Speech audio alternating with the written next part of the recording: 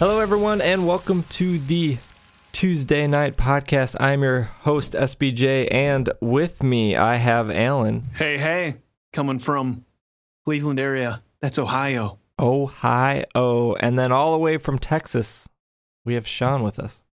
Hello. It's not a normal Sean intro there. No, not at all. How you guys doing? Good. Great. Not as good as you, sir, because I know what you just did today. What did I just do today? Kidding me? It's more exciting than a new car for me. Yeah, I got a new laptop. And a new guitar? Is that what that was? A new guitar? It was a ukulele. Got it on the old company card. Feel good about that. Got Photoshop, Illustrator, Premiere downloading right now. I'm super excited. It's going to make Boomer Doom a lot easier. It's going to make all the graphic design we got to do a lot easier. It's obviously going to make the podcast a lot easier. That's the big one. Life boom, boom. Yeah, hopefully you don't sound like crap anymore, because last time you were on a borrowed computer, and in previous episodes you had to be on your special lady friend's computer. It's true, yeah. I sound like crap. I'm a shitty person. I shouldn't even be on the show. Thanks for reminding me. Perfect.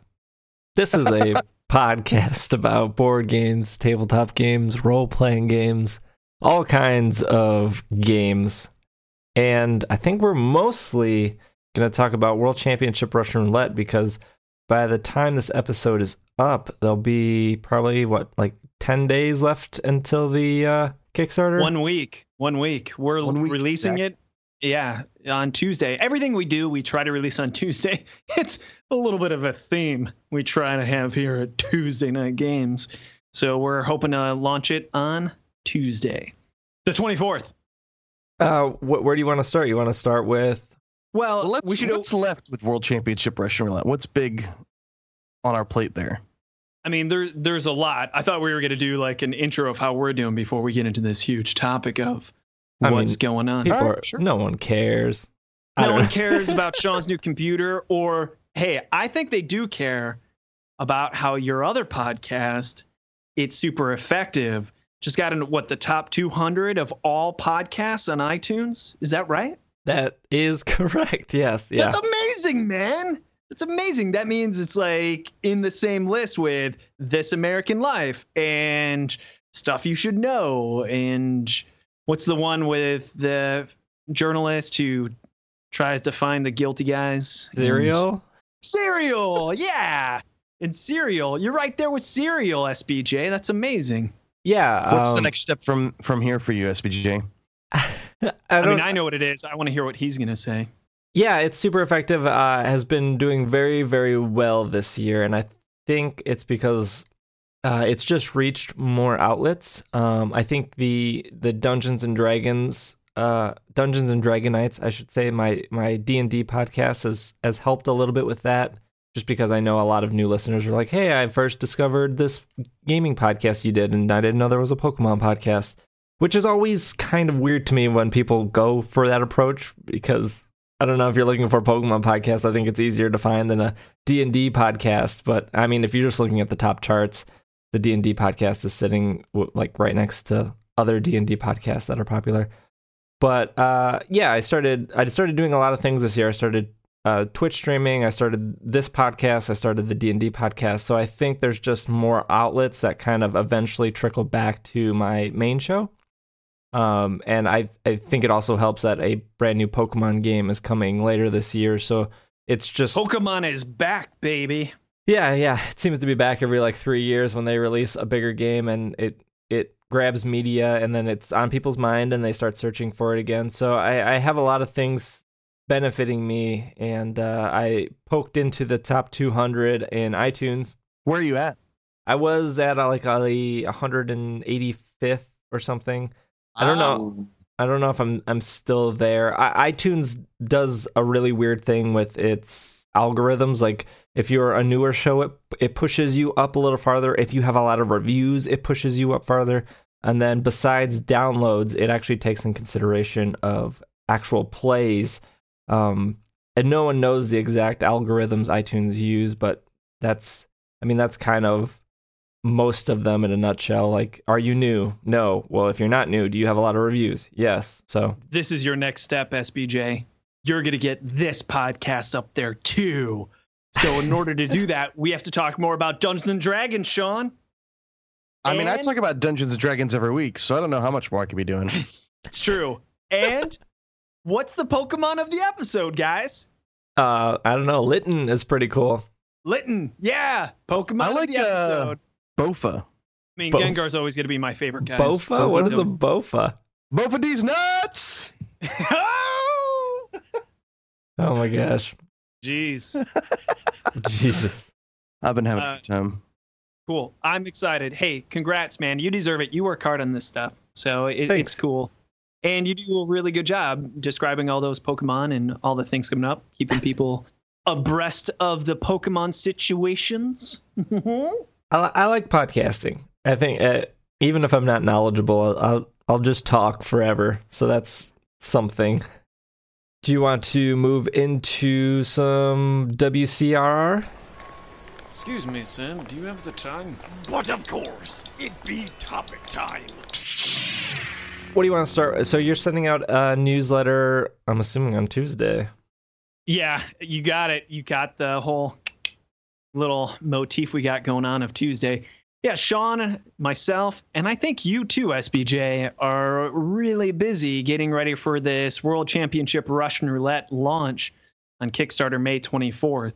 Because one thing is we have to send out our newsletter. As you mentioned, we call it the Newsday Night newsletter. People signed up for it on our website, or they signed up for it at conventions.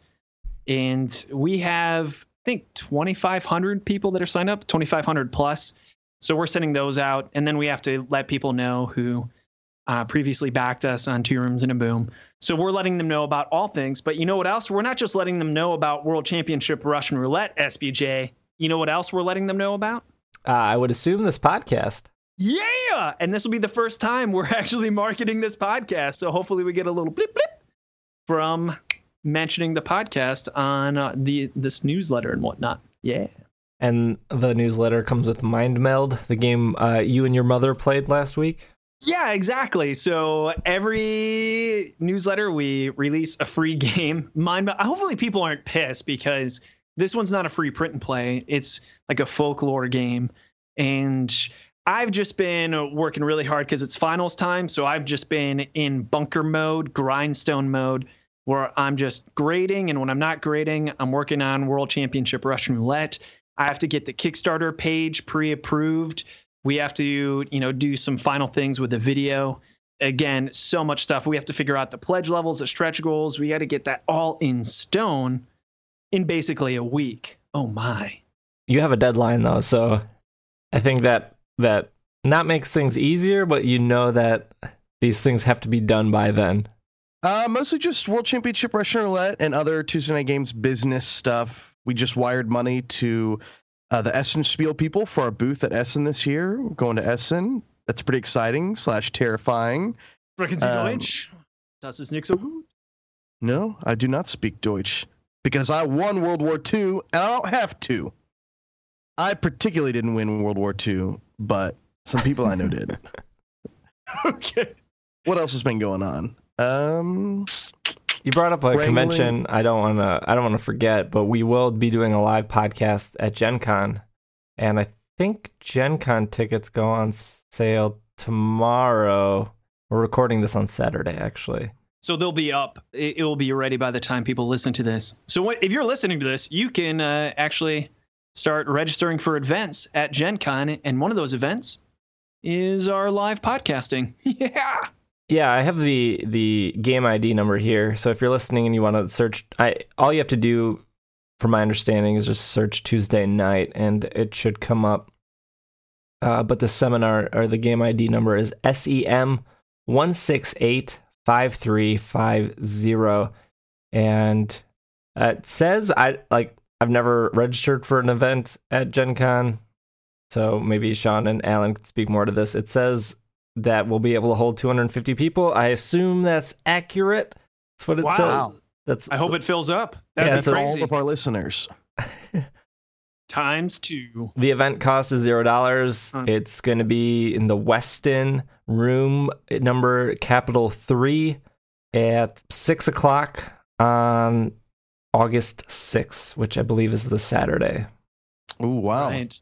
Prime At time. the same time that the World Championship Russian Roulette final is happening, because on Friday at 1 o'clock, 2 o'clock, and 3 o'clock, people can sign up to compete at Gen Con with the actual World Championship Russian Roulette tournament. Same thing on Saturday, 1, 2, and 3. But then the finalists from those first rounds compete at 6 o'clock. So while we're doing our podcast thing, people will be determining who is the actual Gen Con World Championship Russian Roulette player. We're doing the same thing at Origins. It's another thing I've been doing, getting ready to give away our freaking free games, Duel.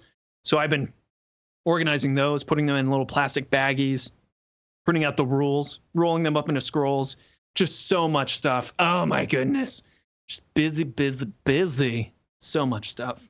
Nice, long, silent pauses. Makes it easier for me to break. I do want to ask, since World Championship Russian Roulette is launching in a week from this podcast airing, how did you get Anthony Birch to sign on? Like, I don't think you ever told where that initial connection came from. Oh, you want the Anthony Birch story, huh? Oh, for that, we're going to have to turn to Sean McCoy, because it all started with Sean. Basically, Donald, who we talk about all the time, Donald Schultz from Board with Life, just shot me an email and said, hey, I've got a friend. He works at Gearbox, and he wants to design a board game, and he's got this thing, and I was wondering if you could email him, or if he could email you and ask you some questions about like what publishing a board game is like and that kind of thing. And I said, yeah, sure. That's not super uncommon to get, just like, what are the manufacturers, and how much does it cost? Do these components sound crazy? And so Anthony and I emailed back and forth for a couple weeks. And then maybe a month or two later, Donald said, hey, I'm having some people over to play some board games. Do you want to come? And I said, sure. And I got there and I met a guy and I was like, hey, I'm Sean. He was like, hey, I'm Anthony. And I was like, oh, cool. What do you do? And he's like, I work at Gearbox. And I was like, crazy. I've been emailing a guy named Anthony who works at Gearbox too about this game he's been working on. And Donald was like, yeah, that's him, Sean. This is that guy. And I was like, oh, you're that person that I've been talking to. And so we played his game, World Championship Russian Roulette. I guess it was called Spin Click Boom at the time, that night. And it was very early beta. And he asked for some feedback. And then I asked Alan to take a look at it and say, hey, is this game, I think this game would be pretty cool in our lineup. Thematically, it fits. It's a party game, all this sort of stuff. Blowing up the president, blowing up your people. brains out. Mm-hmm. Yeah, like it go fits. hand in hand, right? You got a bomb in one hand, the gun in the other. And I sort of just said, hey, do you think we could get this there? Could you take a look at it, play it, see if it's something within our wheelhouse? So I played this game and right away contacted Sean and said, dude, there is something here. Just a few little and it is gold. So I showed it to my Tuesday nighters, because we have a party every Tuesday night, and we played it, and it was so compelling that we talked seriously like 3 hours straight about the game and the potential and different directions it could go. It was really fun, really exciting. So then we contacted Anthony back. I mean, that all makes sense, but while you guys were playing it, I guess my question would be like, what charm did you put on that made Anthony go, okay, I want you guys to publish my game? Here's what we did is when we contacted Anthony back, we said, hey, we want to have a reputation that treats designers really well. So we're going to give you all the resources that you would want on who you may want to contact, but we will totally publish this. So the idea was that we would be totally open and transparent and basically be almost like an agent for him, saying, hey, you can talk to these people, you can talk to these people. They'd probably be interested in your game, but we're also interested in your game. Hopefully, you'll go with us. And he actually considered going on his own, and we provided him some more feedback, and he said, you know what? I'll go with you guys. And so we signed Anthony Birch. And it was amazing. Best part of that whole deal getting to meet him for our Kickstarter video. The guy's a hunksicle. He really is. He really oozes charisma. He's a super nice guy. He's really generous. And, since I learned who he was, I went back like, all right, who is this Anthony Birch guy? Watched all the Hey Ash, What You Playing videos. Went ahead and watched Rocket Jump on Hulu as well. It's one on Hulu. Saw Anthony Birch in those and learned a lot more about his writing style. And it's just like, man, this guy's legit. He's a very talented gentleman. And I say that word with the intended meaning of gentleman. So you guys are talking about how stress and how there's a lot of work to be done before the Kickstarter launch. Do you know where Anthony stands on that? Is he just going to tweet out the link, or where is his involvement with the actual Kickstarter? He's like a lot of designers. We keep him in the loop with things, and he can be as involved as he wants to be. But basically, I think from here on, we're strictly in publisher ground. He'll be, helping with the marketing and sending out tweets. And I think he played it, one of the prototypes on Twitch live stream with Rocket Jump a couple weeks ago. Which I missed. I wanted to find, and I want to see that. But keep on going. Ugh. Yeah. So every publisher designer relationship is different in terms of how involved they are, but Anthony's been great to work with and is really excited about the game. I think it was really cool. Alan brought him a prototype copy to take home when we shot the Kickstarter video, and he was just really excited to be there and did a great job in the video. So I'm excited to see what the Kickstarter, sort of what it becomes and where it goes. Yeah, we really have to square away our pledge levels and if we're going to do stretch goals and what they're going to be or what our even goal is. Because the reality of it is, the man behind the curtain is we're not exactly sure how much this game will cost yet. So our goal needs to be based upon how much the manufacturing is. We definitely have estimates, but we got to make some really hard decisions. And one of those is pledge levels. And after this podcast, and SBJ, let me know your feedback. I thought we would just have $1 pledge level, get the updates, because that's what happens when you back a game for whatever money, you get the updates, and you can leave comments. Then the next pledge level is the actual game. And then after that, and Sean, I'm basically asking you this too, if this is cool. Maybe a retailer level? I don't know. Maybe a retail level. That didn't go so well last time, but I think it was because a lot of retailers had yet to hear from us. I think this time there'll probably be a lot more retailers, so we could do a retail level where you're getting 6 copies of the game. But yeah. Names in the rule book for like a platinum bullet level? Or is that too much of a pain in the ass? It was a hassle for Terms and a Boom in terms of like losing that extra page, formatting all the names. It'd be easier if we also weren't doing, what do you call it? Flags Sexual and stuff favors, like we did last time. Yes. Yeah, the flags were really the hard part, just downloading all those flags. Yeah, I guess it really depends. We should look at the breakdown. Something like 95% or something ridiculously high like that, maybe just 80% of our pledges for Terms and a Boom are just one person, one copy of the game in the United States. Like we could have lost all the money we made from all the other pledge levels combined and still been at like $75,000, I think, something like that. Now, it was definitely nice to get it up over 100, especially since you lose 10% for Kickstarter and Amazon. But the vast majority of our pledges, I think, from past experience, are going to be one person, one game in the U.S. Yeah, that's the other big question that we need to answer, Sean, is are we having shipping all over the world? And well, doesn't Kickstarter do that automatically now, where you don't have to do like, this is the European pledge and this is the Australia pledge? Yes, so you don't have to separate it out. So the cool thing is in the back end, you just have a pledge level and then you have shipping options. And the options are, this doesn't require shipping, one country only, or multiple countries. And then if you click on one country only, you select which country it is, and then you add on how much shipping there is. So right away, Kickstarter handles that on the back end. So you as a backer, you say, oh, it's a $35 game. I'm going to back it. Oh, wait, it's charging me $40, something like that. But then if you add multiple countries, it's the same thing, but you have to choose which country you're getting delivered to, not on which pledge level you choose, but it knows where you're coming from. So it automatically adds it on. So that's one thing that we could do is say, hey, this game is $35, shipping included, and that way people aren't surprised when they click on it.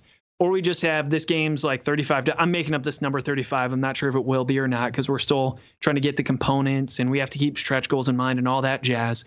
But do we just have one pledge level, $35 for everyone across the world? And when they click on it, automatically says, yeah, because there are some countries that we're not really able to deliver to. So if you have Kickstarter in that country, I'm not exactly sure what happens if you say, let's just suppose we're not going to ship to Canada.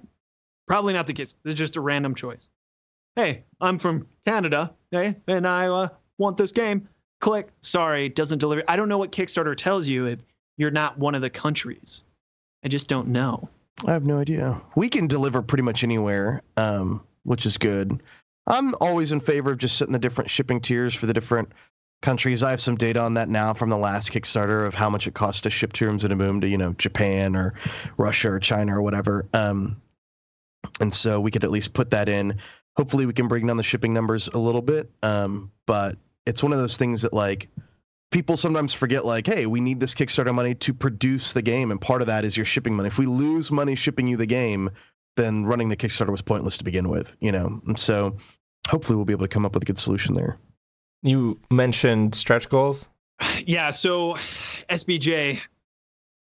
Yeah. So do we do stretch goals? Do we do stretch goals? Because I think there's a lot of integrity and elegance to saying, this is how much money we need to make the highest quality product possible. There you go.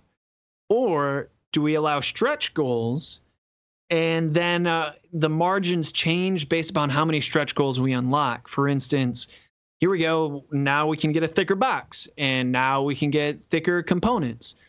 Do we do that or do we just say it makes it a lot harder behind the scenes because when we get a quote from our manufacturer, which is Panda, we have to say, all right, how much for this version of the game? Okay, but how much more for a better box? And how much more for like the ultimate game? And it's not as easy as a grocery list because they compound interestingly.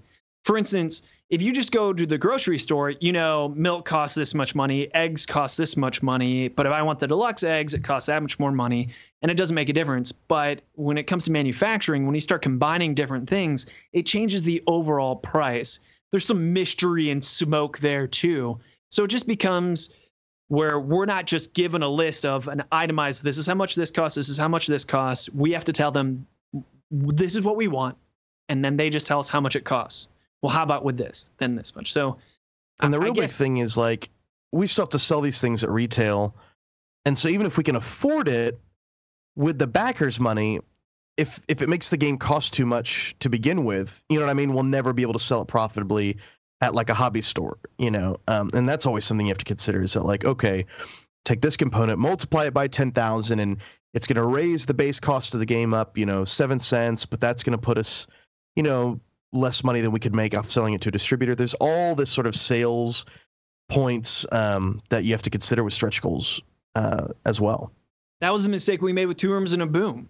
We had so much quality upgrades in the box that it was no longer viable for distributors because the rule is you take the cost of manufacturing for the game and then you double it, and that's what we sell the distributors. The distributors double that and sell to the retailers, and the retailers double that, and that's what they sell to the consumer. Well, if we had done that with Two Rooms in a Boom, the retailers would be selling it for a lot more money than $25, something like that. So it just wasn't viable in distribution because it was too quality, and the perceived quality, unfortunately, wasn't there because a lot of people don't even realize that the cards are plastic. So we don't want to make that same mistake with World Championship Russian Roulette. We don't want it to get so quality that we no longer can sell to distributors because then it kind of dicks over the friendly local gaming stores.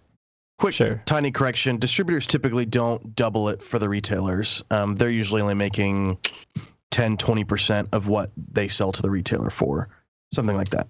Quick correction on your correction. I've heard of them quadrupling it sometimes. No, I'm just lying. I just am embarrassed that I was wrong.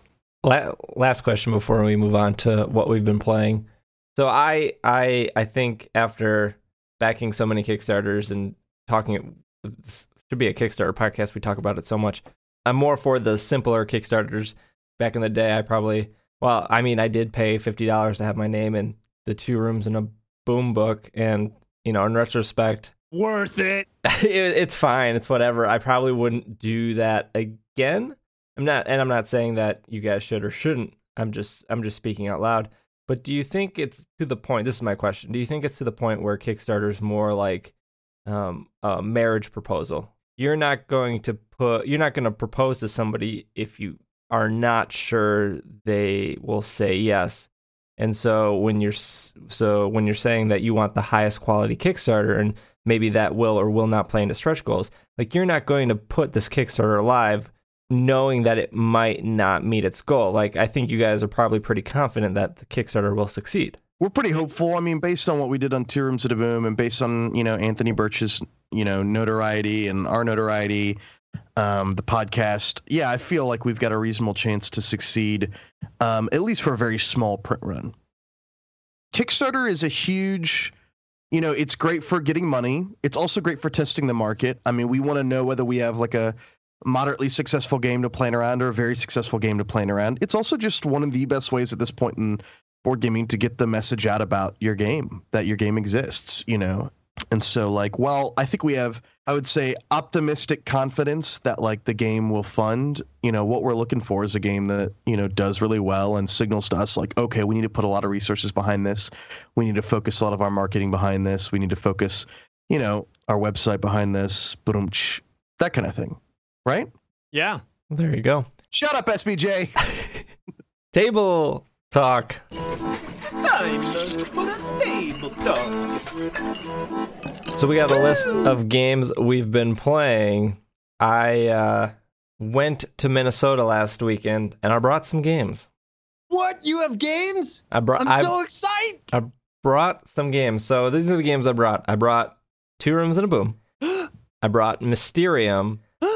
I brought Monikers, and I brought The Lounge. Ooh, I've never heard of that. Lounge. Sounds like somebody's going to do an elevator pitch. But here's the question. You brought them, but which of those did you get to play? The big twist is I played none of them. Oh. Oh. Bum, bum, ba-dum. The Lounge was a Kickstarter. It's just like Werewolf, but more Mafia. I don't know which came first. I think Mafia came first. Mafia did come first. Yeah, so it's just another name for Mafia? Yeah, it's just Mafia with more character cards like Werewolf. Ultimate Mafia. Right, yeah. I didn't get to play any of them, and I kind of wanted to talk about that. Do it. You have, not my party, of course. I went for Irene's sister was throwing a party. That's why we went to Minnesota. She told me to bring group games, hence why I brought The Lounge and Two Rooms and Boom and Monikers. Real quick, what are your thoughts on her sister? I like her sister a lot. She's very nice. All right, cool. Continue. Sorry. So, and then I brought Mysterium just in case it was just direct family, the night before or the night after that we could do. And we didn't play any of them. When everyone, so at a party, whether there are games or not games, obviously you can introduce games at a party. Everyone's talking, everyone's having a good time. I don't want to be the guy that goes, hey, everyone, stop what you're doing and do this that might be more exciting. I guess because I didn't know everyone there, I didn't want to be as assertive and be like, hey, I brought these games, let's focus on these, not what you're doing. And so I just didn't bring it up and we didn't play anything. Even though, I was told by Irene and her sister, you should bring games. Story of my life, bro. Happens all the time. People lure me in, suggesting, we'll get to play games. Bring your favorite games, and we'll play them, Alan. We will play them. But I don't want to be that butthole that says, hey, guys, I thought we were going to play games. Stop doing what everyone's doing, and let's start playing games. So I just try to play the humble card and just hope the entire time that someone comes up and says, hey, you want to play some games? I thought we were going to play some games. Then I can jump all over it. I'm sitting there, and in my mind, I'm just full of rage, just waiting. But my face is, okay, yeah, it's cool. Party. Yeah, we're having fun. We're talking about things. In my mind, why am I here? I'm here because of a lie. When is someone going to ask to play some games? Okay, cool. I'm glad I felt the same way. And that was my weekend. And yeah, that's my table talk. Sean, what about you? I played D&D as per usual. My players are going through the Golden Barge, which is a module I picked up from the Hill Cantons blog, hillcantons.blogspot.com, and the Hydra Collective. I think I even backed it on Kickstarter. Super great module called the Slumbering Ursine Dunes. And it's pretty fun. I'm getting really interested in, I think I've talked about this before, in boss mechanics, like stealing from Dark Souls to have bosses that do different things depending on what's around. So if you all swarm up around it, it does one thing, but it's slow, so you can run away from it. I really want my players to engage with bosses in an interesting and meaningful way, like you do in Zelda, as opposed to just, well, we've got a lot of hit points, you've got a lot of hit points, let's just line up and attack each other until one of us dies. I notice my players are thinking about combat less and less as a player problem to be solved. And so that's sort of something I'm trying to correct by having unique and interesting bosses. Kudos again. You're the GM, man, because I can't agree with you more. That's the way it should be. I've always wanted to play Dark Souls, and I wanted to back the Dark Souls Kickstarter, but it's ridiculously expensive. If you really want to know how Dark Souls feels, what you need to do is play the board game, because once you play the board game, then no, that's not at all. Quick little anecdote about me being a GM, because I tried to do the same thing. Had an unstoppable boss that was too big in the cave, and the only way that they were supposed to be able to defeat the boss was by attacking the stalactites above so that they would fall down and strike the boss in the cave. Cool. Yeah, thanks. You can borrow that if you want to. But here's the one little chink in the armor. My wife's playing, and she walks up to it. She's playing this barbarian character. India is her name. And she says, I'm going to try to decapitate it in one swing. And she rolls a critical success. And keep in mind, when I'm playing, this is Warhammer Fantasy Roleplay, not Dungeons and Dragons. In Dungeons and Dragons, what's a critical success, Sean? 20. Yeah. But in Warhammer Fantasy Roleplay, it's a D100 system, so she has to roll a freaking 100. It's actually like a 0. And she rolls it, so I'm like, damn it, you decapitate it. Man, because 1% chance. 1% chance. You have to reward it, as opposed to the 5% chance with the 20-sider. I guess I could have done something like, you cause a grievous wound, and how are you going to finish it off? But I just knew that I should really reward the 1% chance. Absolutely. Because it's a big deal. So I'm like, yeah, you just owned it. And then everyone laughed, and it was a memorable evening because we all got to laugh about how you were supposed to attack the stalactites, but first thing too, it's like this monster's like, I run up and try to decapitate it, and rolls the dice. Didn't even That's have so time. funny. Yeah, and she was so happy. It's amazing. It's cool just seeing, like, I'm always open to unique solutions, and if they have something that will solve the problem, early on in our campaign, they ran into a blue dragon, and I thought it would be a dragon that they could basically handle at their level, but one of the characters that MK was playing, a guy named Billamy, steps out in front of the others while they're about to attack it, and he says, "Hello, Mr. Dragon.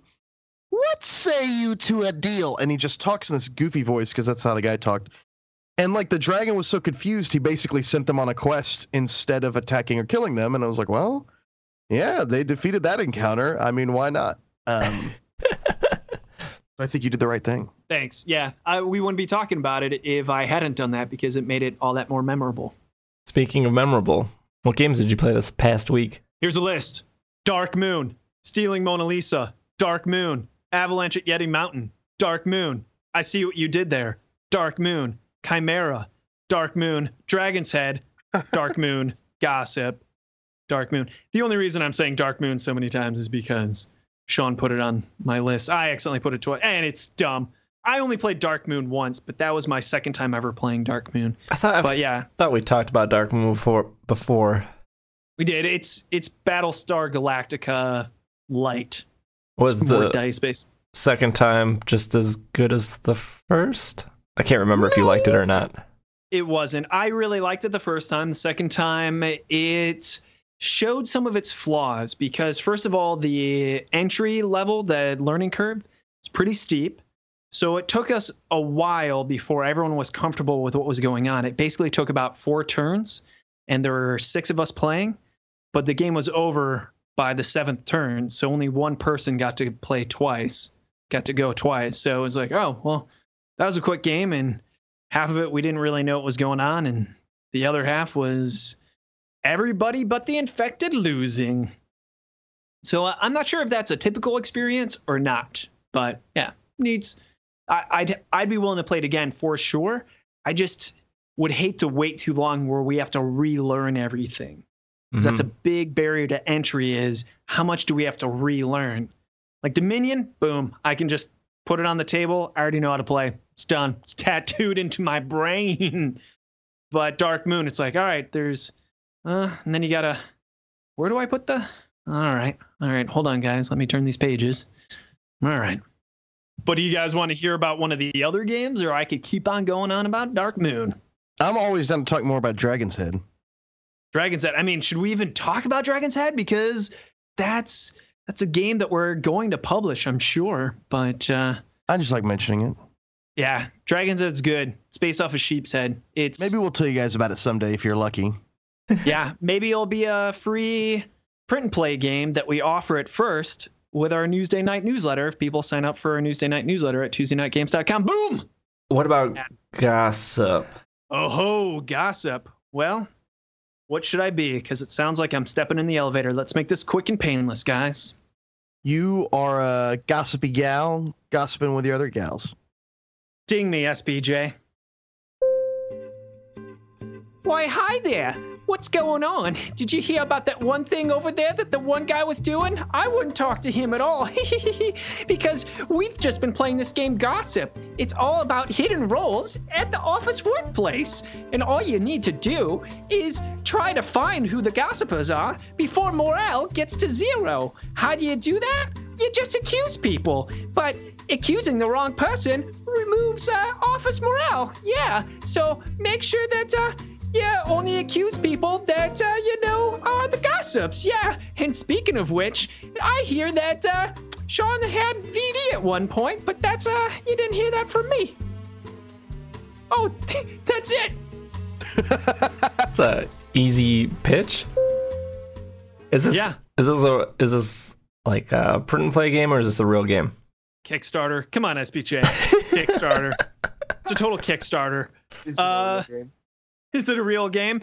The answer is Kickstarter. That's the answer. Perfect. Is it good? I mean, the pitch sounded good. I would say no. Okay. So the way the mechanics work is... I love hidden roll. Yeah, you do love hidden roll. I do too. So does my group. It's the resistant proportion. So like 2 spies, everyone else is resistance. And the way it works is you play action cards, and you get certain action cards, but the action cards have double meaning to them, because not only they have action, but there's also either +1, +2, or +3 on them, or there's -1, -2, -3 on them. So it ranges from -3 to +3, I believe. And the way that works is you have to vote sometimes on whether you're going to accuse someone or if you're going to boost morale. And so people play these cards face down, shuffle them up, reveal them, and if it's overall negative score, morale reduces. Morale starts at like 9 at the beginning of every round. It reduces by 1. If it gets to 1 or 0, gossipers win. If you accuse someone of being a gossip and you're wrong, morale decreases by 2. So it's all about racing to find out who the gossips are before time is up, basically, before gossip gets too low. But the problem is you're limited by your cards, because we could be doing a vote and all I have is negative cards. And of course I say, all I have is negative cards. You can say whatever you want. And they reveal like, all right, sure. So there's something there, but if forced with the either or decision of good or not, I would say not, especially compared to other social role games, but I'd totally be willing to play it again. I'm just basing it off of a lot of people's responses. They're like, that was a Kickstarter game. Well, I mean, like, week after week, I can't imagine every game you play is amazing. That's not true. You guys ever played... Oh, crap! Don't tell me. XCOM? Oh, man. Ink and Gold! Oh, yeah, you do love Ink and Gold. I played that once. It was pretty good. Everyone loves Ink and Gold at least once. Sure, you can get sick of it if you play it again and again, but by next week, you're willing to play again. It's so quick. Going in deeper or running away? Going in deeper or running away? Ink and Gold reminds me of For Sale, and I love For Sale. Yeah, it's good. It's good stuff. For Sale's a good game, too. We should talk about that sometime. But speaking of time, Chessbeard is pointing his freaking peg leg at me. Yeah, I think that wraps things up here. The next episode will be... The next time Kickstarter launch! Yeah, Woo! it'll be Kickstarter launch. So hopefully by then we can have everything finalized. So if people who haven't checked out the Kickstarter page, we can let them know what's on it at least so they can go over there. But Alan, where can they find you? Find me on Facebook, although this is a story for another day, guys. Maybe I shouldn't be accepting all these friend requests because I've been saving some of these conversations. We're talking about serious solicitation going on, but I'm still accepting any friend request. Alan Girding, ALANGER, ding, DING. I'm also on the tweets at Alan Girding. And Sean? You can find me at Sean McCoy, SeanMccoy. Awesome. You can follow me on Twitter at Dragging a Lake. You can also follow Tuesday Night Games on Twitter at PlayTKG. And if you have any feedback or emails to send in, you can do so at podcast@TuesdayNightGames. Actually, maybe next week we have like 3 or 4 emails that we can probably address next week. So maybe we'll do that. No promises though. And yeah, otherwise, I believe this episode is You're finished.